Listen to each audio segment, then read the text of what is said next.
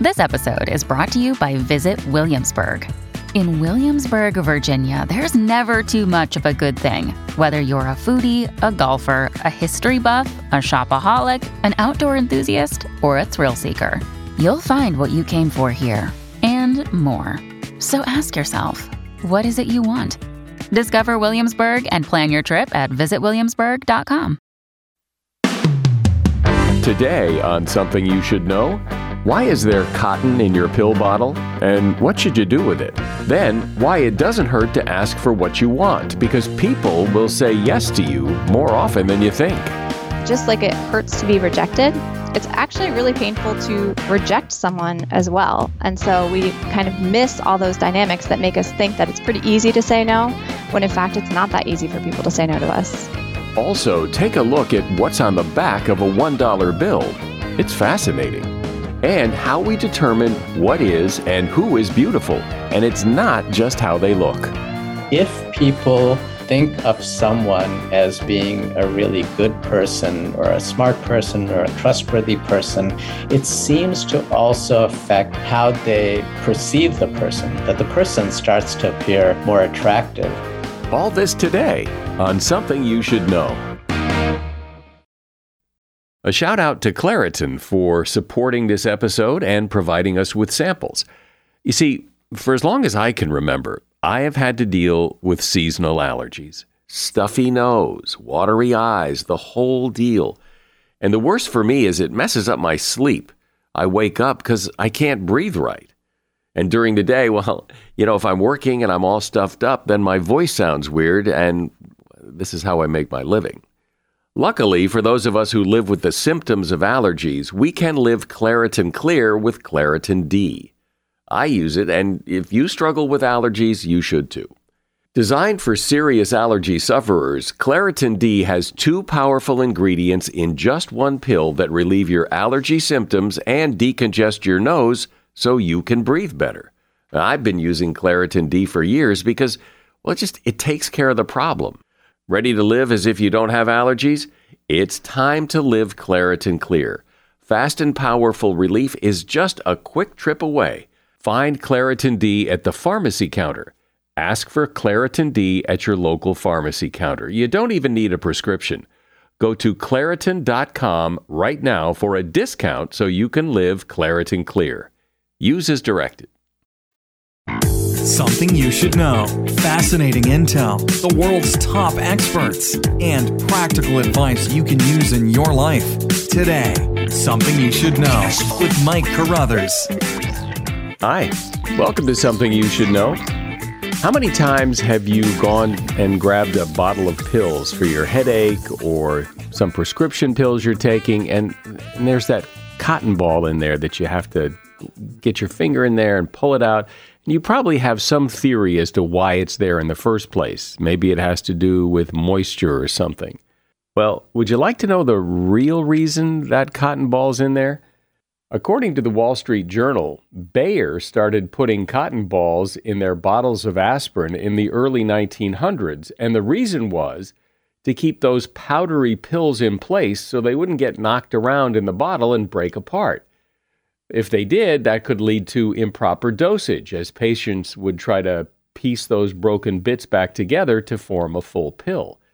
But the pills today are coated, and actually Bayer stopped putting cotton in its aspirin bottles in 1999. Other companies continue the practice, and the reason they do is because we expect it. The National Institute of Health actually recommends that you remove any cotton stuffed in your pill bottles, as that fluffy ball of cotton could draw moisture into the container. And that is something you should know. You most likely have the power to influence other people far more than you think. You could get people to do things for you more often than you ever imagined. How do I know this? Meet Vanessa Bonds. She's a social psychologist and professor of organizational behavior at Cornell University, and she is author of a book called You Have More Influence Than You Think: How We Underestimate Our Power of Persuasion and Why It Matters. Hi, Vanessa. Welcome. Thanks for coming on. Hi, thanks so much for having me. So explain how it is we have more influence than we think. In my research, one of the ways that I show that we underestimate our influence is that we tend to think when we ask someone to do something for us that they're more likely to say no to us than they actually are. So we've run a bunch of studies in my lab where we've basically sent participants out into the world to ask people for things. So they'll ask, for example, for small favors like, will you fill out a survey for me? Can I borrow your cell phone to make a call? Or they might ask for charitable donations. And before they go out and do this, we ask them, how many people do you think are going to agree to this request that you're about to make? Then they go out and do it. They actually test out their influence and find out that many more people, in fact, twice as many people as they imagined, actually do agree to do these things. And so they come back to the lab. They're completely sort of blown away by how much more influence they actually have than they imagined. And as you said, the question is, what do we do with that? So now we've just learned that people are more likely to agree to things than we might think. So do we go out and ask all the time? I think on the one hand, it's kind of an empowering thing to know that now we should go out, and if there's something, like a favor or something that's going to make everybody feel good and sort of increase the bond in your relationship, like asking someone for help where everyone gets to feel good once that person agrees, then yes, we should ask for things more often. On the flip side, one of the things we show in those studies is that one reason that people say yes more than we think is that it's actually really hard to say no to somebody who's standing in front of you asking for something. And so with that sort of knowledge, we also might want to think twice about the things that we ask. So there might be situations, for example, if I'm a boss asking someone to do something they may feel uncomfortable with, where we want to think twice about the things that we're asking for someone. So the takeaway is kind of twofold when we sort of recognize this influence. One, we want to use it more in certain situations because we have it and we should feel more confident and empowered to use it. But if we do have that influence, it also comes with a certain degree of responsibility. So we also want to think twice in certain situations and maybe hold back it from time to time. With great power comes great responsibility. Exactly. I think that's from Spider-Man. It is from Spider-Man. That's right. You said something, though, I want to go back because this is like jumped off the page at me. Well, it's a podcast, so it jumped out the headphones at me. That people are twice as likely to say yes. Twice as many people will say yes to things than we think. That's right. And we've shown that in so many studies. So at this point, we've had thousands of participants in our studies ask 15,000 people from the last time I did this calculation where I actually added up all the studies we did, 15,000 people for different kinds of requests. And they can range from, as I said, simple things like, will you fill out a survey? Can I borrow your phone? To bigger things like asking for donations. In one study, we had our participants ask another person to actually escort them 3 city blocks. This was in New York City, and they were trying to find this building that was kind of hard to find. And they would ask people, they would say, I'm trying to find this building, but I keep walking over there and I can't find it. Will you just take me there? And in that case as well, they thought people would be about half as likely to agree to escort them 3 city blocks to this building as people actually were. So we said, you have to go out and get one person to do this for you. They thought they would have to ask like 6 people, but they only had to ask a few people before one person would agree to do this. And so people seem much, much, much more willing to do things for us than we might imagine. But I imagine a lot of it has to do with the ask, what you look like when you ask, how you ask, what you say, all of that has to play a role. So what's fascinating in our studies is that indeed, those things play a small role. And we actually don't see it in our studies. We don't see big differences, but we do know from other research in social influence that there are certainly things that play a role. So for example, if I ask someone and I dress kind of like them, and so they think I'm kind of similar to them, they're more likely to agree. If I'm dressed, in a suit and I look really professional, they're more likely to agree because I have this sort of sense of authority. So there are these kinds of things that make people a little bit more or less likely to agree to our requests. But actually, those differences are relatively small when you compare them to the difference of what I think is going to happen when I ask versus what actually happens when I ask. So what we find is that 90% of the participants in our studies make this error where they think they're going to be rejected more than they actually are, which is a huge effect. And the fact that on average they do this by twice as much, so that they sort of overestimate the rejection by twice as much, that's a much bigger effect than sort of these little things that change the actual amount of compliance. So we tend to focus so much on how to get someone to say yes. And we think that, we have to ask in a very particular way, and all these sorts of factors are going to matter a lot. Like we have to use a very specific script. But in fact, those things make tiny differences, and the ask is the biggest part. And that's partly because we're so focused on how to get someone to say yes, and we forget that, in fact, it's often really hard for people to say no. When people say yes, apparently much more often than we think they will, do they regret it? Do people say yes because they're feeling pressure, or do they say yes because they really want to help? That's a really important question.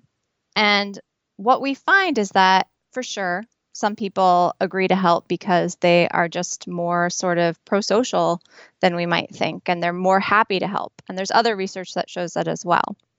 But in fact, we also agree in the moment because it's just really hard to say no. And if you imagine that you're sort of standing there and someone comes up to you and they're like, oh, my phone died. I really need to make this important call. I just borrow your phone.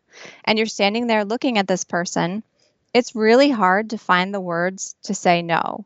And there's this sort of pretense that if I say no, it's going to insinuate something about this person, that I don't trust you. It's going to insinuate something about me, that I'm not a good person or a helpful person. And so people really do sort of just feel pressured in the moment.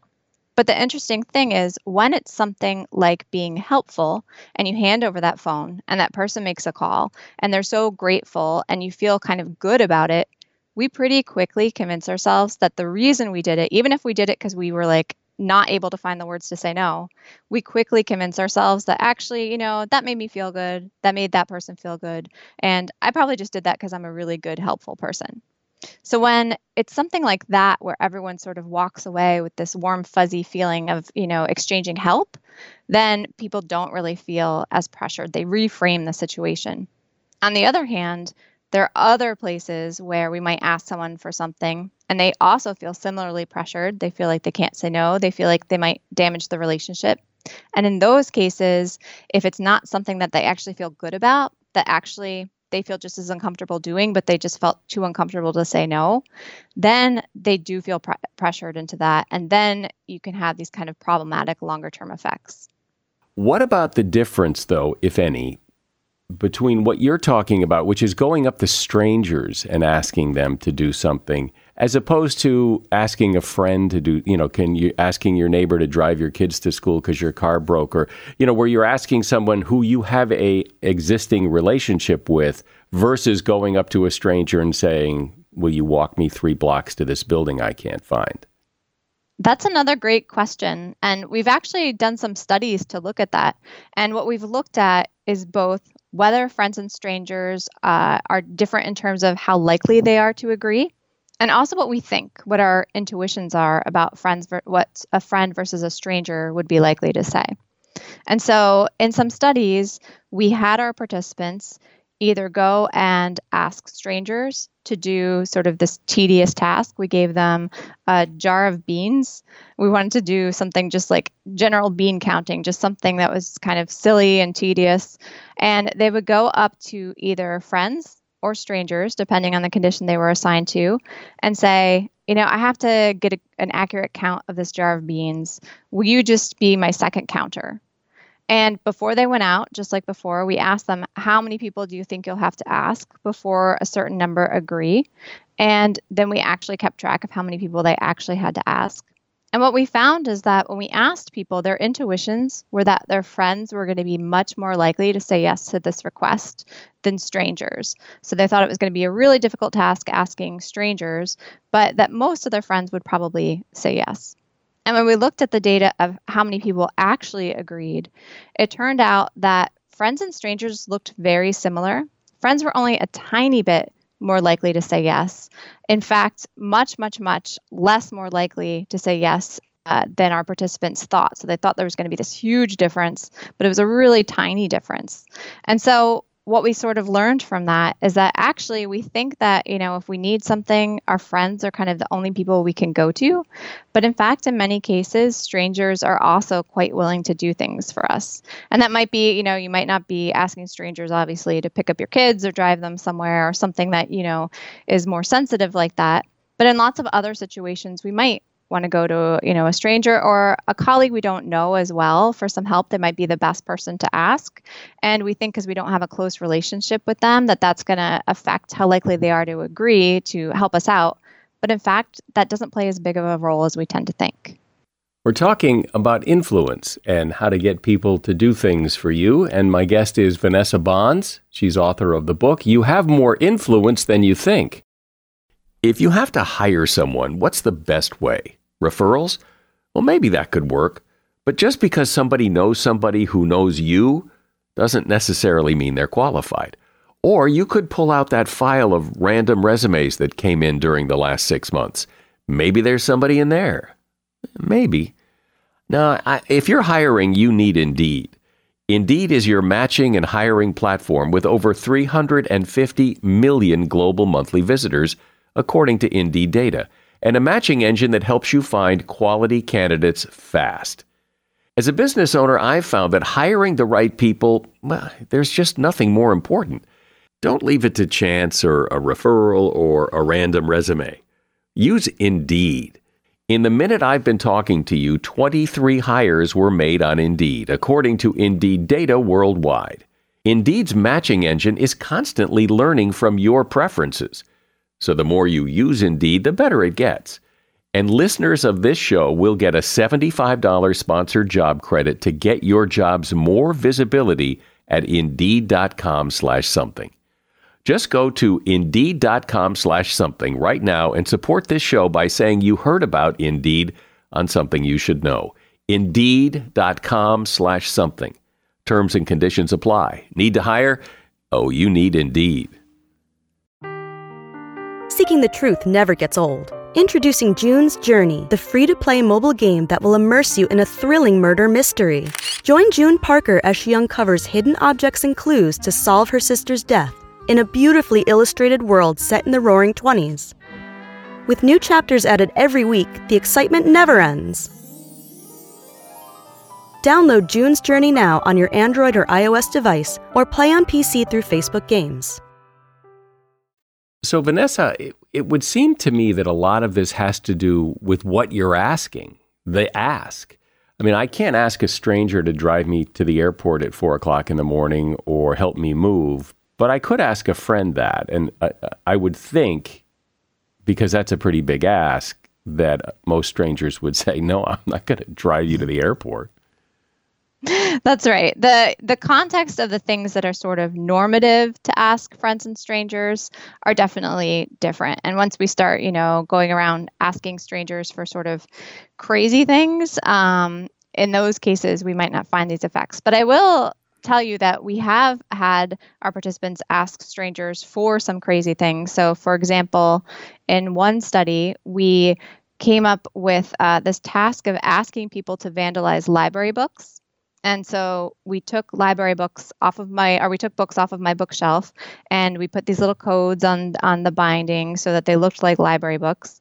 And we had our participants go into libraries and ask random strangers, hey, I'm playing a prank on my friend. They know my handwriting, but I really want to write the word pickle in this library book and pen. And so they would hand a stranger the pen, this presumed library book, and people in those cases were much more likely to agree to this request than our participants tend to think that they would be. So more than half of the people they asked actually did this, again, because they felt so awkward saying no, even to this request that was, pretty unethical and something that they really encoded as something that they felt uncomfortable with and didn't want to do.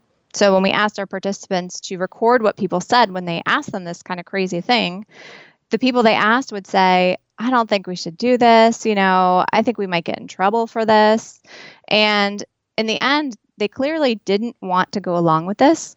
But at the same time, it was so uncomfortable for them to actually say no to this person that so many people agreed.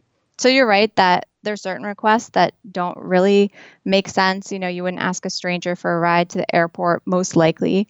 But at the same time, I think the sort of sphere of things that we can ask people for and that they would say yes to is probably bigger than many of us think. How important is the why? And what I mean by that is, I remember hearing there were studies about this. I just don't remember the details. But basically, if you run up to the front of the line at Starbucks and say, do you mind if I cut in here? People are going to say no. If you run up and say, I'm late for my flight, or my baby's in the car, or you give a reason why you need to do this, people are much more likely to say yes. That's right. So the studies you're referring to are some classic studies by Ellen Langer. They were done in the 70s, but they were actually recently replicated. So we know that they were pretty accurate. And this is what she found. She basically had people, as you say, cut in line. And in this case, there was a line of people waiting to use the copier. Yeah, that's it. That's what it was. It was the copier. Yeah. That's right. Right. So they would go up to people and say, hey, can I cut in line? And then they would give a why. So there were three conditions. There was one condition where they gave no why. They just said, hey, can I cut in front of you and use the copier? And another condition, they said, hey, can I cut in front of you and use the copier because I'm in a rush? So there's your why. I have a reason, is because, I'm running late for something. And then the third condition, they cut in front of people and they would say, can I cut in front of you because I need to make some copies? And what she wanted to see is how sort of mindfully people process requests. So saying, because I need to make some copies, is actually a totally nonsensical why, right? Everyone in that line needs to make copies. Right. And so it just doesn't even make sense. It's not an actual justification. And what she found, though, is that it didn't matter, that the people who said, can I cut in front of you because I need to make copies, were just as effective at getting into that line. And it was over 90% of people let them cut, as the people who said, because I'm in a rush, who had like a legitimate excuse. And her conclusion is basically that we process these things mindlessly, that as long as someone has sort of a basic script, we just kind of go along with it. And one of the things I like to point out about that is that when we process things mindlessly, we overwhelmingly seem to process them in a way that leads us to agree. So over 90% of people were letting people cut, even though they were kind of barely thinking about this. So we tend to think, at the default that people have is no, that like at the heart of it, people are resistant to doing things for us, and that we have to sort of overcome that resistance and get to the yes. But in fact, our default tends to be yes. Why do you think it is, since people do say yes more often than we think, why do we think they won't? What is it in the asker's, what's going on in the asker's mind that makes them think it's going to be no, when if they look back on their life and when they've asked for things, probably they got yes a lot? Why do we always go to the negative? There's a couple of reasons that people don't seem to learn from those experiences because, as you said, we all have asked people for things and had them say yes. And one reason is something called negativity bias. And that shows up in all sorts of domains of life, that basically the negative looms larger than the positive. And so when we have a negative experience, it just, we have a very long, intense memory for that negative experience. So every time we've asked someone for a little thing like, a seat on the train or just for a small favor and they've agreed, we kind of forget that pretty quickly. But each time someone has said no, that's a lot more painful. And we tend to focus on that and remember those experiences more. So that's one. And then the other reason is something called egocentrism. And that means that we tend to be so focused on what's going on with us and our own emotional experience that we're really bad at sort of taking the other person's perspective and recognizing what that person is feeling. So when we're asking someone for something, we're really focused on how painful it would be for us to be rejected, how awkward it is to ask. A lot of us, experience a lot of awkwardness and guilt and self-consciousness when we make a request. And we forget that that other person, also is experiencing awkwardness. They find it awkward to say no. They, also don't want to, hurt the relationship. And that just like it hurts to be rejected, it's actually really painful to reject someone as well. And so we kind of miss all those dynamics that make us think that it's pretty easy to say no, when in fact it's not that easy for people to say no to us. One of the reasons I think people are reluctant to ask others for something is that if the person says no, then that has somehow damaged the relationship. When in fact, people say no probably more often because they just can't do whatever it is the person's asking, and then they move on and don't think about it anymore. But the asker is thinking, oh, gee, now I've damaged this relationship. That's exactly right. We actually have research showing that as well, that when people get a no when they ask for something, they attribute that to something about themselves or the relationship. So, they said no because, maybe they don't like me as much as I thought that they did, or maybe we're not as close as I thought that we were, or maybe this thing I'm asking for, there's something weird about it. And so we tend to attribute it to that, when in fact, most no's are more about the context. They couldn't do it at that time. Something else was going on. There was just some sort of trade-off that they couldn't make work. And so when we ask people, once you get a no, what do you think if you ask this person something else, they would say? We find that people tend to think one no means future no's. That if I get one no, that means if I go back to this person, they're just always going to kind of say no because it's about me. It's about our relationship. When in fact, what we find is that when someone says no to us, they actually feel pretty bad about that, to the point where it makes them more likely to say yes the next time that we ask them for something. Well, the saying, it doesn't hurt to ask. And I've always believed that, assuming that the ask is appropriate, what harm could it do? But I think everyone has felt that reluctance, that, I really hate to ask. We often even say that, I really hate to ask.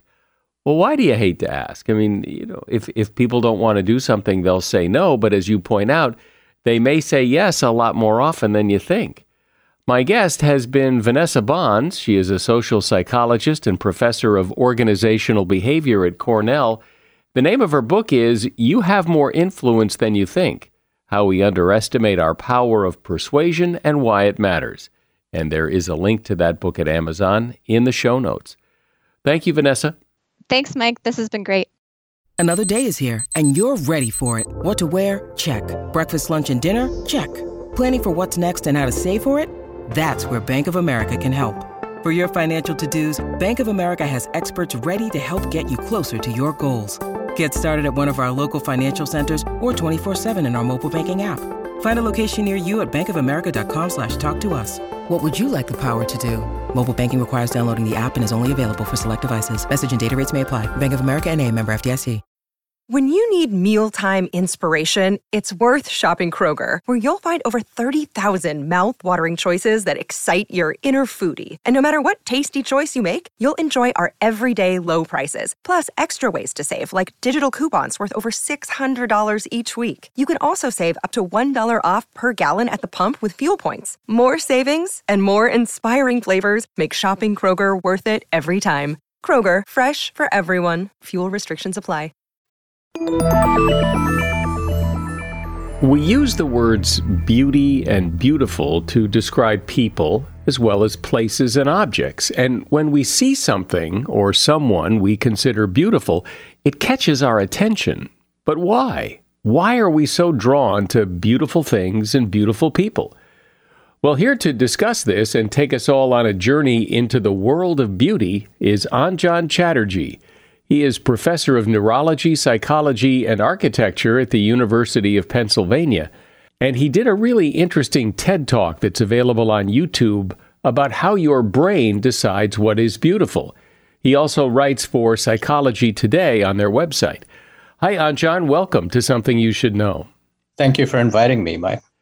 So when I look at someone, or I look at a landscape, or I look at a smartphone and say, oh, it's so beautiful, what am I saying? What does that mean for something to be beautiful?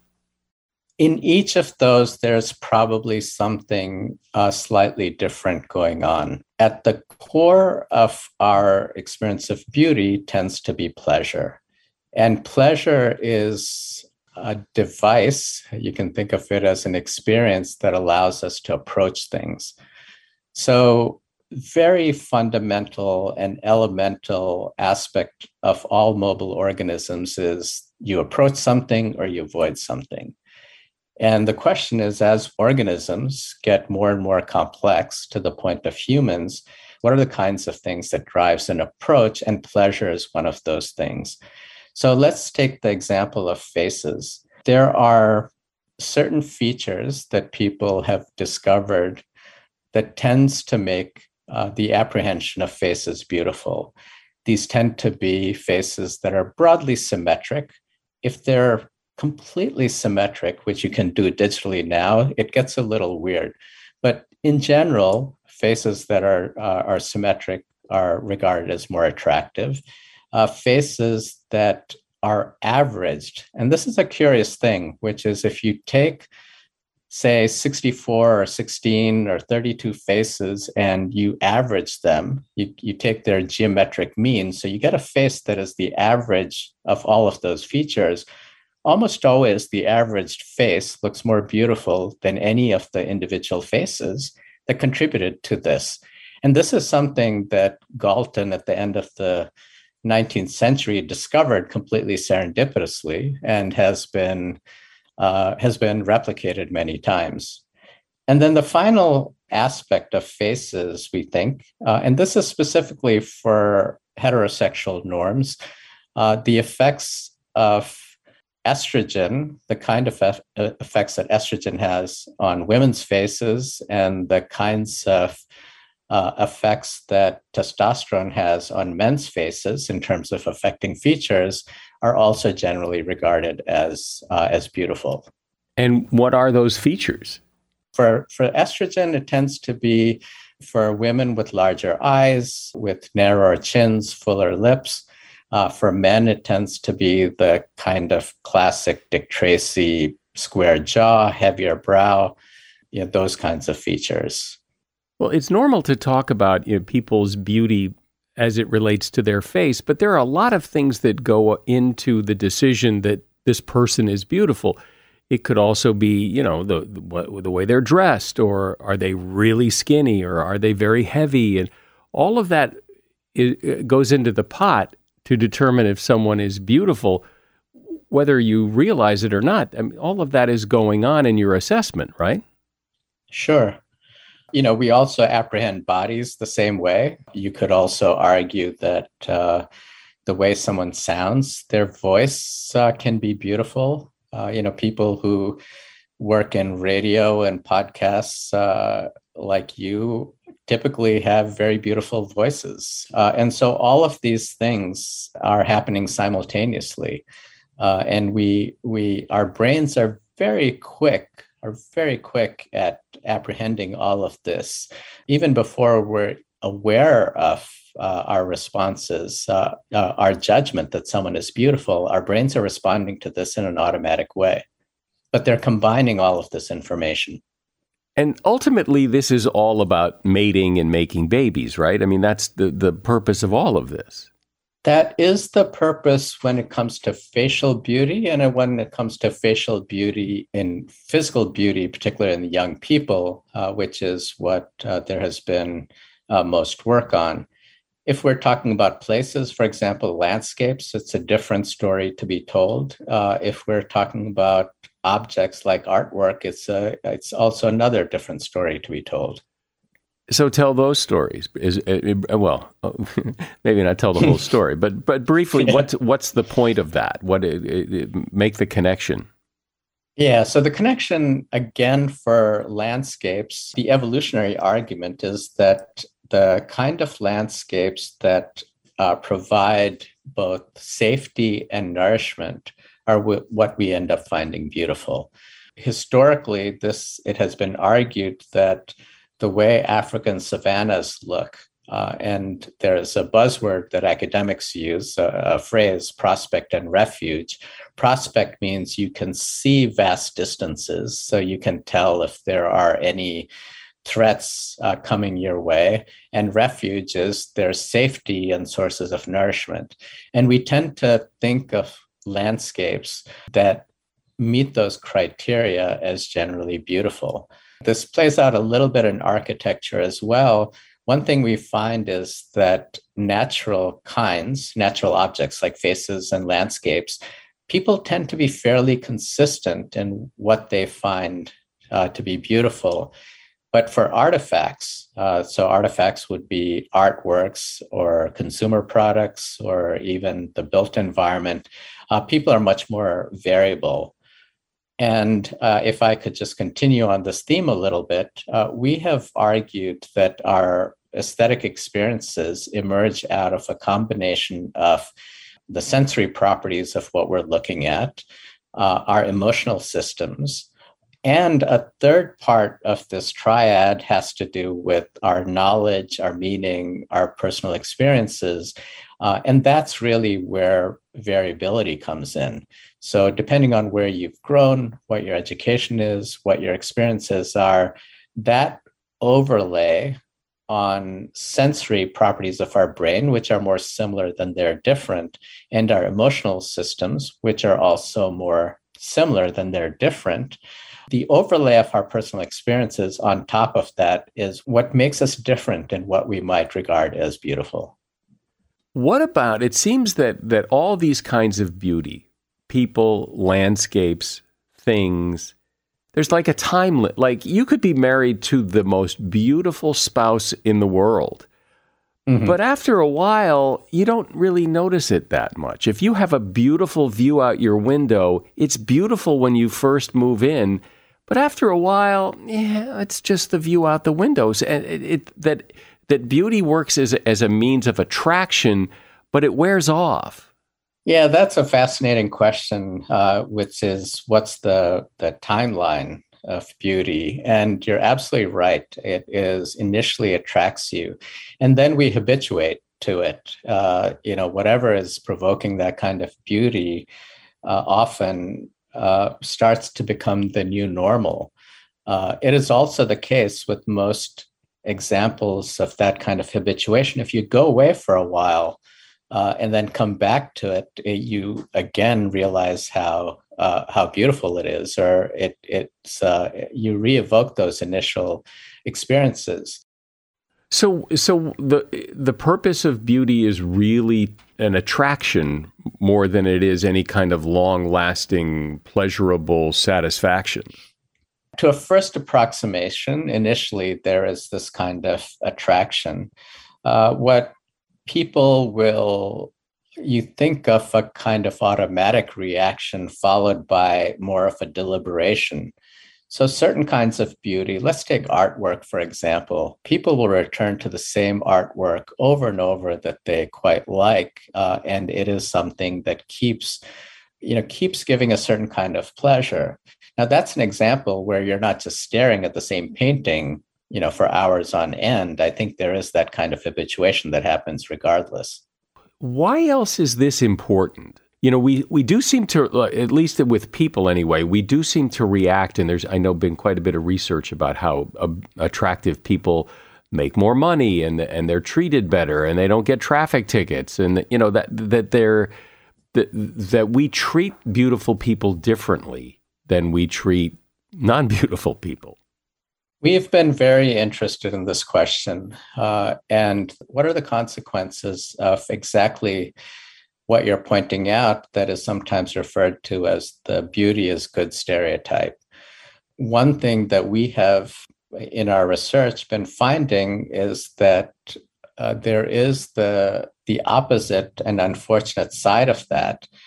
For example, people that have minor facial anomalies, so a scar or a developmental abnormality or a birthmark, that viewers, when they're looking at faces like that, without even realizing, have an implicit bias against those faces, that the people with facial anomalies are less intelligent, less competent, less hardworking, less trustworthy, and so on. So I think beauty does have an effect in our day-to-day lives. One of the things that we are trying to do is to highlight and make sure that people understand those kinds of biases, so that just because that's your initial reaction, your initial response to a face of which you have no other information, it doesn't have to be your final response to them. And being aware of that as a first step ends up being important to be able to counteract that. And if I could just add one more piece to that, we're also finding that the opposite direction of beauty and good also seems to be true, which is that if people think of someone as being a really good person or a smart person or a competent person or a trustworthy person, it seems to also affect how they perceive the person, that the person starts to appear more attractive. And I think this is also an experience that many people have. You might meet someone for the first time, you don't know anything about them. You have an initial reaction of how attractive you think they are. And as you get to know them, if you think they're a really good person, they start to look as if they're more attractive. Or if you find they're just not that pleasant to be around, they start to look less attractive. So what's the big takeaway here, do you think? Like we were discussing in the beginning, beauty is something I know it when I see it, but beyond that, so what? Well, I think, the way in which the basic idea that beauty around us makes us feel better. I sometimes make this argument in the reverse, which is if everybody wore the same clothes, clothes are primarily to cover our bodies and to keep us warm. If everybody wore the same clothes, if you think of food as being the primary function of food is to nourish us, if we just all ate the exact same food, if we lived in houses that were perfectly functional, but they were all the same, is that the kind of life anybody would want to live in? And so I think beauty and an attention to these kinds of aesthetics in our environment is really one of the things that makes life interesting, life worth living, and gives a kind of joy to our existence. I've heard the advice for people who are not classically beautiful, who are not drop dead gorgeous, that what you should do is make the most of what you do have. With the clothes you wear and with your hair and your makeup, whatever things you do have that you can make the most of, that will move you down or up the beauty scale. Does it? Probably. To the extent that cosmetics, for example, are often designed to enhance those features that I was talking about. So eye makeup often is to highlight the eyes and make the eyes look bigger. This is for women. Lipstick is often used to enhance the contrast and make the lips more prominent.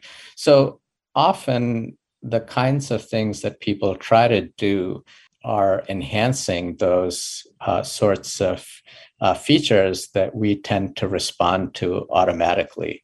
So I think all of that is true.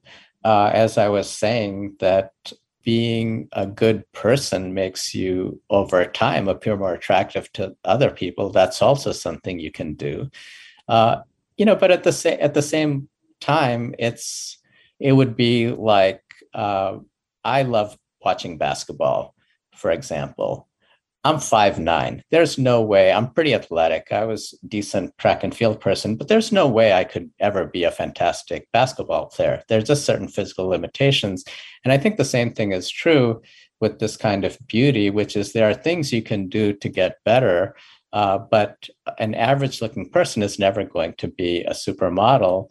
And we all come into our lives with a set of limitations, and that is one of them.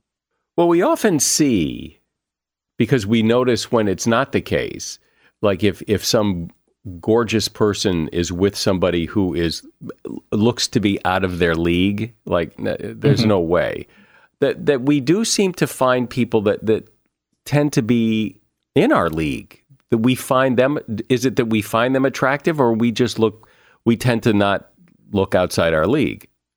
So your observation is exactly right. There are some differences. So again, these are all heterosexual norms. When women or when men are asked about who they find attractive, they put physical attractiveness often at the top of their list of what they find attractive or what they're looking for in a partner. For women, and this has been shown across several cultures, attractiveness is certainly important. Physical attractiveness is certainly important, but it's not necessarily the top of the scale. So it might be power, it might be wealth, it might be the ability to provide resources tends to predominate. And so my guess is the examples you give when sometimes we think a person is not in the same league physically, it's more often that the woman is very beautiful and the man is physically not as beautiful, would be my guess. I don't have empirical data for that, but I think that's probably true.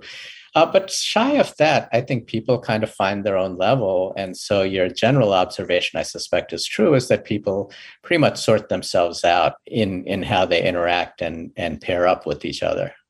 Well, it's interesting to get your insight into this because we think we know what's beautiful and what goes into our decision of what's beautiful, but there's a lot going on under the surface, as you point out, that, how good we think a person is can make them more or less attractive. It's really interesting. Anjan Chatterjee has been my guest. He is a professor of neurology, psychology, and architecture at the University of Pennsylvania, and he has a TED Talk that you can see on YouTube about how your brain decides what's beautiful. There's a link to that TED Talk in the show notes. Have you ever looked closely at the back of a dollar bill? It tells a really remarkable story. If you have one, pull it out and take a look. That circle on the right-hand side, that circle appears every time the president speaks as the presidential seal. You'll also see that at every national cemetery and on most monuments to U.S. heroes. The bald eagle was selected as a symbol of victory, strength, and intelligence. In his beak, the E pluribus unum banner means from many, one. He holds in his talons an olive branch on one side that he gazes on and arrows on the other. This is to signify that he wants peace, but he's not afraid to fight to preserve peace. Interestingly, the number 13 is prominent in many ways on the dollar bill. There are 13 stars above the eagle's head for the 13 original colonies, 13 stripes on the flag, 13 steps on the pyramid in the left circle, 13 bars on the shield, 13 leaves on the olive branch, 13 arrows, 13 fruits, and there are 13 letters in E pluribus unum. And that is something you should know. We can always use your help in spreading the word about this podcast. Word of mouth advertising is the best. That means the words have to come out of your mouth and tell someone else that you know, or a couple of people you know, about this podcast. I'm Mike Carruthers. Thanks for listening today to Something You Should Know. The Bigger Pockets portfolio of podcasts are worthy of your investment. We're having a real conversation as real estate investors. New episodes available every day. It's important to buy where it makes money and not necessarily where you want to travel to. Bigger Pockets, On the Market, Rookie Real Estate, or Money Podcast. The purpose of flipping is to create more cash so then you can reinvest into other types of properties. The Bigger Pockets Podcast on YouTube or wherever you listen.